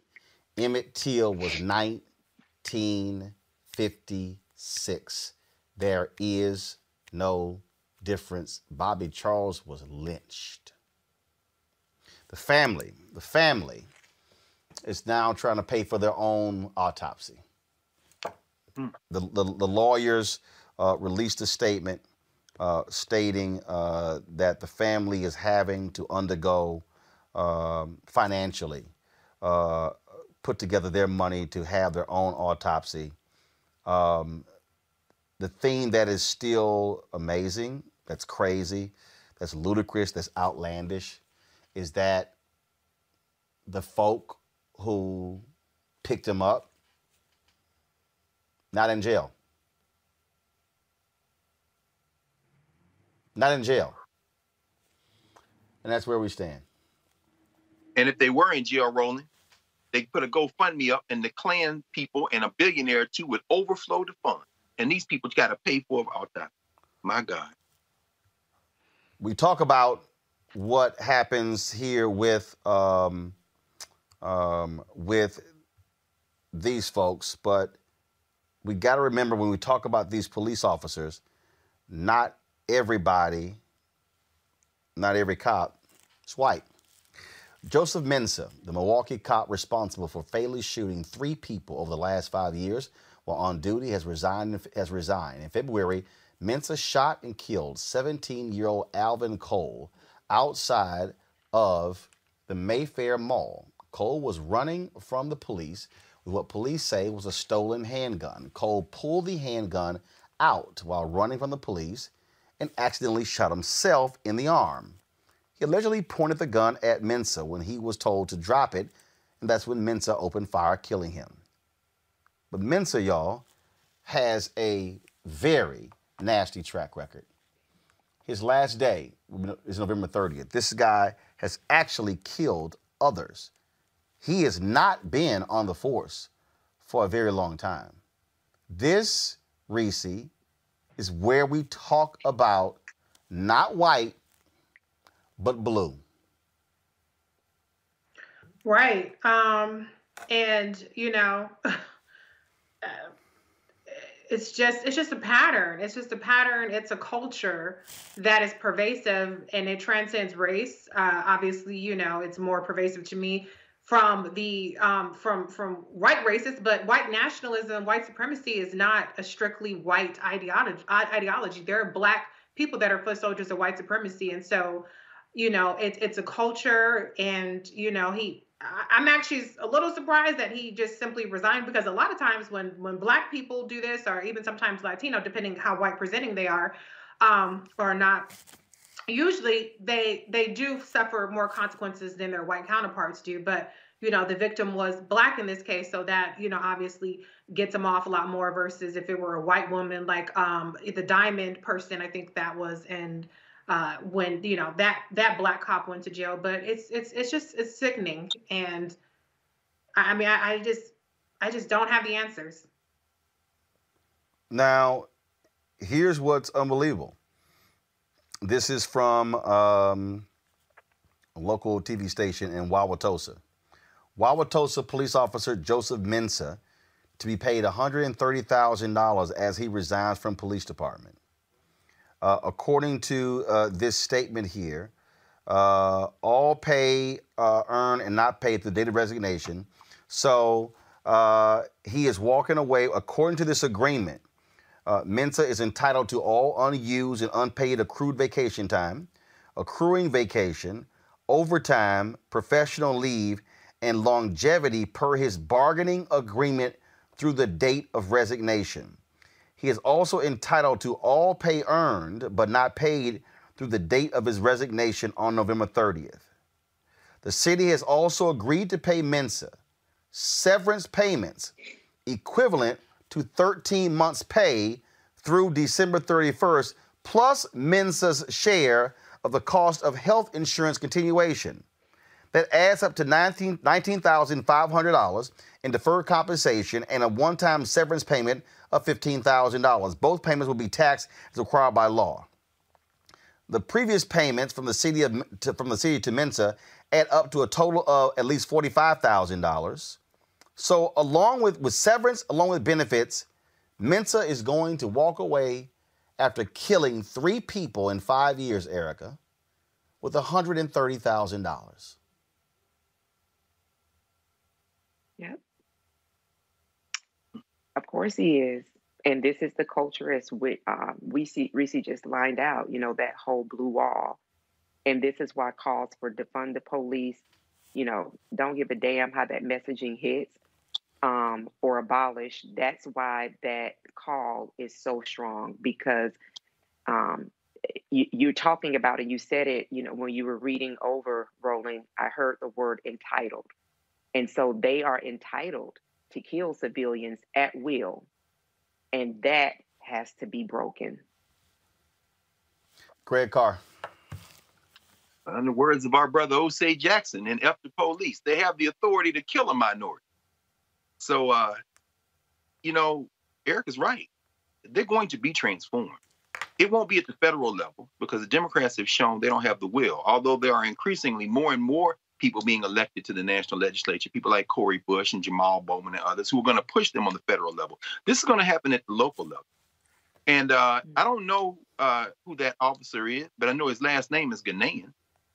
And I wouldn't be surprised if we did a little digging that he may have a little special relationship with the police and the citizens there. Or not. I don't know him, but I know that last name is Ghanaian, which speaks to what Reese said. It isn't about where you're from. When you don that uniform, you take on another identity. And there's a reason why, you know, we as you started with Trump and all this stuff going on with the election and him, it's not really about the election. As you say, he is stoking the fire. He is continuing to give a focal point to a rage that has suffused the entire society. So what he's saying is, it's okay, y'all. Your primal scream. Do what you want to do. And so he's going to take that $130,000 cushion, relocate somewhere, and somebody's going to give him another badge and gun, and he's going to continue his process. And I'll end with this. The one shining light in this story, and it's certainly relative, is the fact that the police union negotiated that in collective bargaining. But the Democratic Party, if they want to continue as a unified party, need to understand is that labor, what you've showed us over and over on this show, organized labor is one of the keys to changing this entire situation. If people say they're against unions, however, when it comes to the police union, they somehow look the other way, you understand that that type of collective bargaining power needs to be held by every union in this country. And if you are working, you need to be a member of organized labor, because he's walking away with something that has been given to him, not because of him as an individual, but because of how that society, how that community, how this country has viewed police unions. Drop the police off and treat all unions that way. There's a lesson in there, small though it is, about the power of organized labor. Absolutely. Got to go to commercial break. When we come back, we'll talk COVID-19 in the United States. That is next. Roland Martin Unfiltered. When you hear about sisters like that, who are modern-day Fannie Lou Hamers, modern-day Septima Clarks, modern-day Diane Ashes, how does it make you feel? Go ahead, Roland. Go ahead.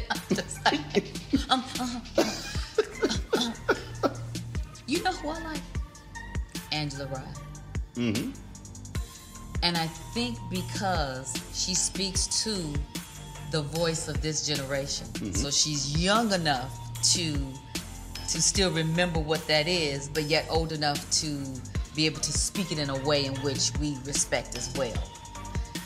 I think it's time for women to stand up. I think behind a powerful man is also a powerful woman. I think and believe in being evenly yoked, and I believe in teamwork makes the dream work. So you can't do it by yourself, and it's been proven. So now we have to stand up. We have to, being a new millennial woman, you got to be able to be independent. So if you're independent and you're standing by yourself, you have to mobilize each other and say, okay, I need you, and us together is more powerful together.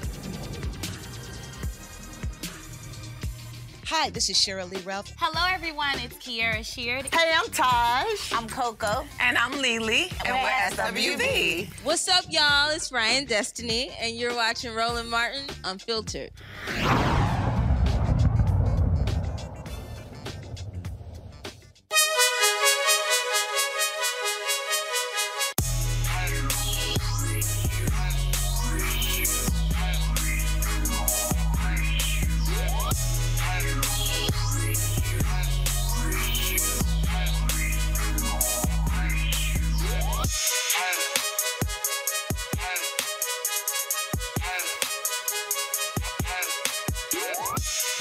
Hey, folks at Seek.com, they're supporters of our show, and they have two fantastic products, this virtual reality headset right here and the 360-degree 4D headphones. With the virtual reality headset, if you want to watch the VR content on Seek.com or other 360-degree video, all you got to do is just get one of these headsets, pop your phone right in, and you can actually be right in the room where the content was shot. It's really compelling.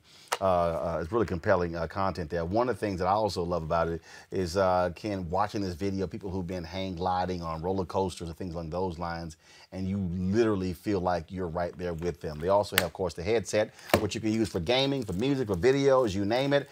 It's Bluetooth. Amazing sound, tremendous bass, and literally the sound goes all across your head. Mary Spio, a sister, she is the founder of this company. She actually also designed and created these products right here. If you want to get one or both, or even subscribe to Seek.com and their VR content, simply use this promo code RMVIP2020, RMVIP2020, and you can do so. And so we certainly, again, appreciate them being partners with us here at Roland Martin Unfiltered. All right, folks, as of today, there are over 11 million cases of COVID-19 in the U.S.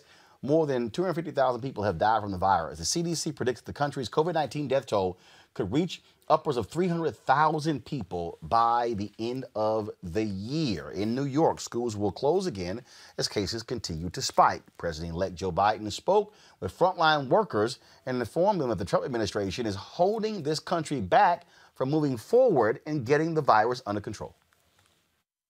We should be further along. One of the problems that we're having now is the failure of the administration to recognize. The law says that the General Services Administration has a person who recognizes who the winner is, and then they have to have access to all the data and information that the government possesses to be prepared. And it doesn't require there to be an absolute winner. It says the apparent winner, the apparent winner. And we've been unable to get access to the kinds of things we need to know. Medical experts warn if Trump administration doesn't cooperate with Biden and his team, then we will see more COVID deaths in this country. We need to all be pulling together now to make sure that nothing falls through the cracks. If we don't, we may end up with unnecessary hospitalizations, unnecessary chronic disease, unnecessary death, and unnecessary empty chairs at holiday tables. But not only that, Greg, we also are seeing here reports that of how the Trump people are really trying to screw the Biden-Harris team as much as possible. Steve Mnuchin, the Treasury Secretary, is now calling for the Fed return money that was sent to them, also ending some emergency loan programs, not willing to extend them through the year. They want to end them at the end of the year to make it harder. So now the Biden folks got to restart the programs. we're still in a crisis. Then, according to one of the advisors, they told CNN that they are purposely with the pullout of troops in Iraq, with what's happening, trying to potentially bomb Iran and other things, they are actually trying to create more national security issues for the Biden people as well. These corrupt thugs, this is the equivalent of setting the entire government on fire, burning everything with a new administration coming in. And I remember the lie when Republicans said the Obama people removed the keys from whatever the hell they tried to make up. It was a lie. It was an absolute lie. But this is a literal attempt to decapitate the new administration before they even walk in. Absolutely. And I congratulate them on spelling out for anyone, taking away the excuse anyone gives that we live in a country. When they say America, they mean them. That's what they mean. And so this is a strategy in terms of the administrative side to sabotage this administration. If they can get through the 24-month period, come back to the midterms and try to reassert. This is the white nationalist party strategy. When they are the minority, they are completely obstructionist. So, I'm sure that the incoming administration will try to reach across the aisle. What they need to do is immediately put Lindsey Graham up for ethics investigation because he's interfering in elections. If Loeffler is reelected, she needs to be put out. But they're not going to do that because they think they live in a country. See, the problem is Mnuchin and them understand what America is. As A. Philip Randolph said, you get what you can take and you hold on to what you can maintain to hold on. In other words, this is about power. The census reported today that they don't think they're going to be finished until the third week of January at the earliest. That's putting it just outside the reach. But what did Trump and them want to do? They wanted to not count people who are not citizens. The damn Constitution says every person in the country. What does that mean, finally? That means that these people understand something fundamentally about America that apparently a lot of people, including the 44th president of the United States, looking at his new biography, simply don't get. When they say America, they don't mean you. And if they're not in charge, they will destroy it or obstruct it until they're back in charge. Until we grasp that fact, we're going to be victims. Amen. It's real clear what they want to do, Erica. They want to blow everything up. They don't care about a transition.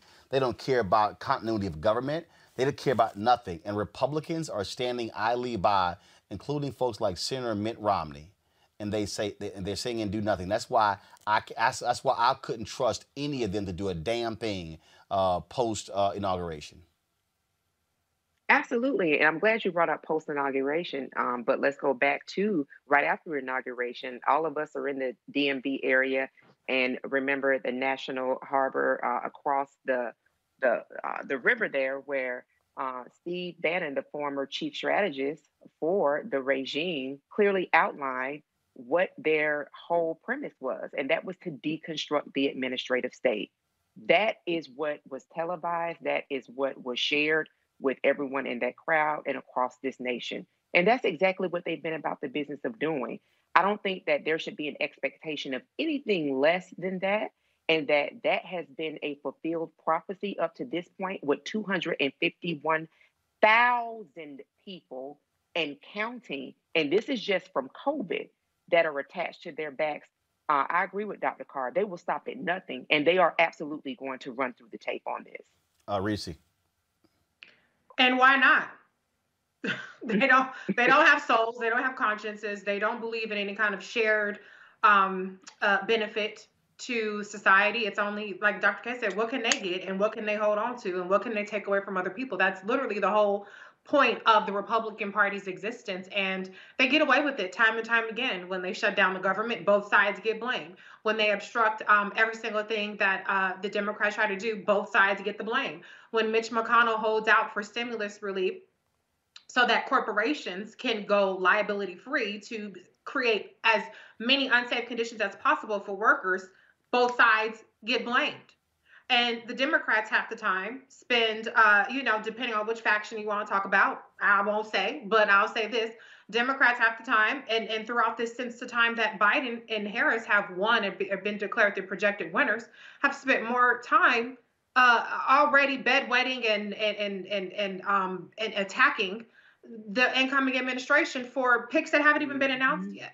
And so this is where the Republicans are very, very smart. They're much smarter than us as Democrats, because they understand that they can do whatever the hell that they want to do. They can create whatever kind of reality that they want to create, and nobody's going to do a damn thing about it. And I don't mean it in the terms of that the Democrats are cowards or that the Democrats are feckless and that they're just letting people run all over them because they're that weak. But because they understand that in our society, the facts don't matter. Accountability doesn't matter. It's just what you can convince people of.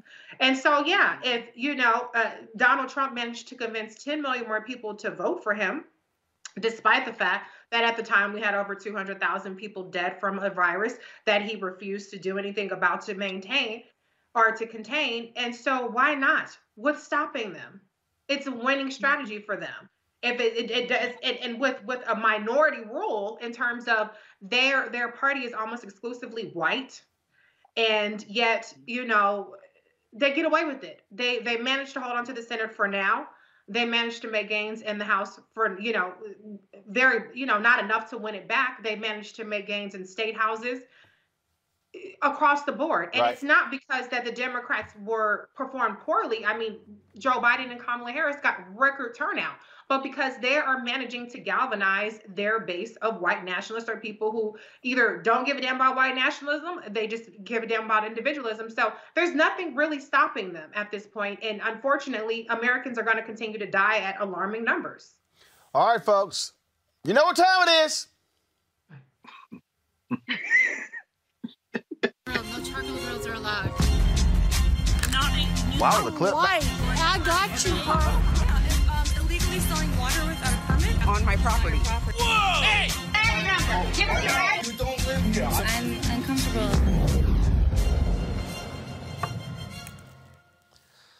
Autumn Tillman of San Francisco says her neighbor has been spouting racist rants in the building's hallway for years. She finally decided to confront him, and lucky for us, she captured all on video.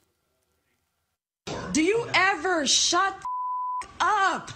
Ever shut the up in front of my door with your racist every day? You are this, Asians that. To go live in Asia. Funny how it's a white country. 200 years of white supremacy. If you thought Asian lives matter, they don't matter to us one bit. So, Reese, she confronted him. A local station interviewed him. He made it clear, hey, we should only look at white. I only care about men. I don't care about Asians, black people. I mean, that's the whole deal there. To me, if you're the building, you boot somebody like that out. I mean, this is an unrepentant bigot. And why not be? It's Trump's America for now. So what's the point of even hiding? Come on out. Wave that flag. Wave that white supremacist flag so everybody can see it. What's going to happen? I mean, for a while there, we had a decent run with people going viral and, this person lost their job and then they passed the Karen Act or whatever else in some places. But what's stopping them? You can't reason with these people. This is what they believe. Look, I mean, this is a liberal San Francisco, Erica. Ooh, child, liberal, progressive, all these cute terms. These folks are white, okay? The beginning and end of the day, they are absolutely white. They relish in their whiteness. They are 1,000% white. I don't care if they marry somebody black. I don't care if their best friend is black.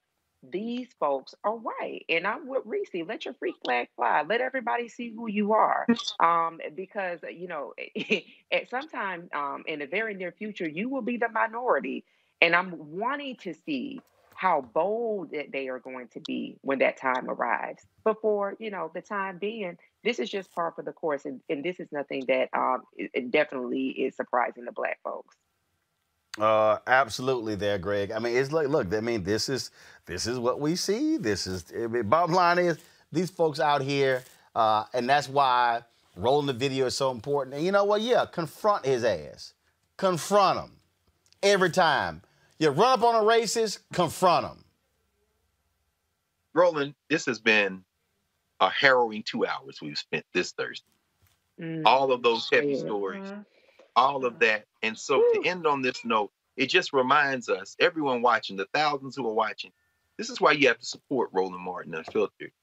Because when we leave this space in a second, and you look at this commercial and news entertainment media, not only are you not going to see any of these stories, the ones that talk about the same subjects, you're not going to hear any of this conversation. And if you watch that other BS long enough, you might think that's reality. That white man, Reese, I'm with you. Reese done had enough, y'all. It's like, look, I ain't got no answer. Look, Donald Trump, what has he said different from Donald Trump?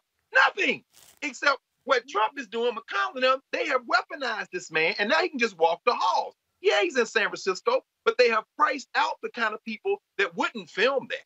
That dude would have been laid out in San Francisco 30 years ago. First of all, they'd have been like, we ain't going to complain to nobody. You ain't going to hear him no more, sis. Is that him? Good. We got that. And you wouldn't have heard no more talk from him. You wouldn't even seen him no more. They wouldn't have heard him, but he would have been removed from the situation. But we're now living in a country where if that sister were to call the police, they may come in there and shoot her. This country Great point. was never a country.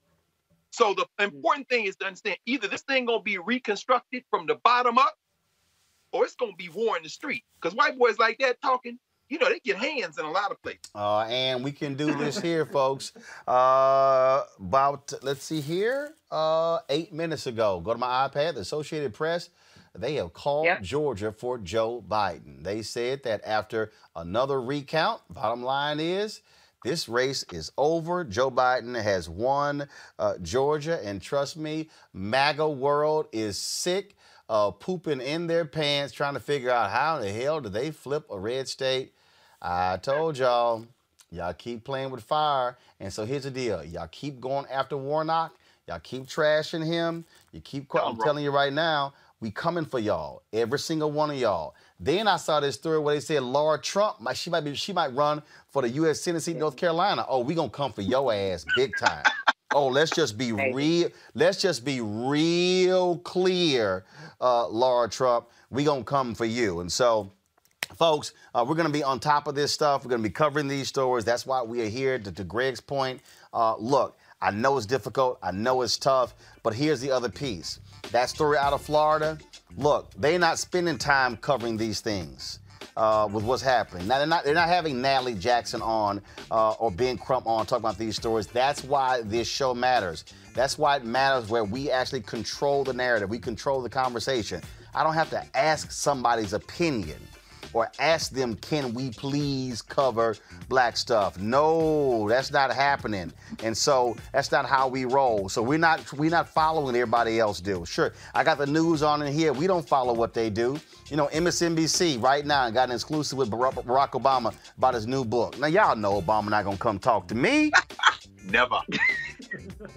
And I ain't got nothing against him, but I'm just saying. That's a mainstream. You might mess around and Skype in Jeremiah Wright. I'm just saying, that's a mainstream thing. The kind of questions I'm asked gonna be a little different than what everybody else asking. I'm just saying.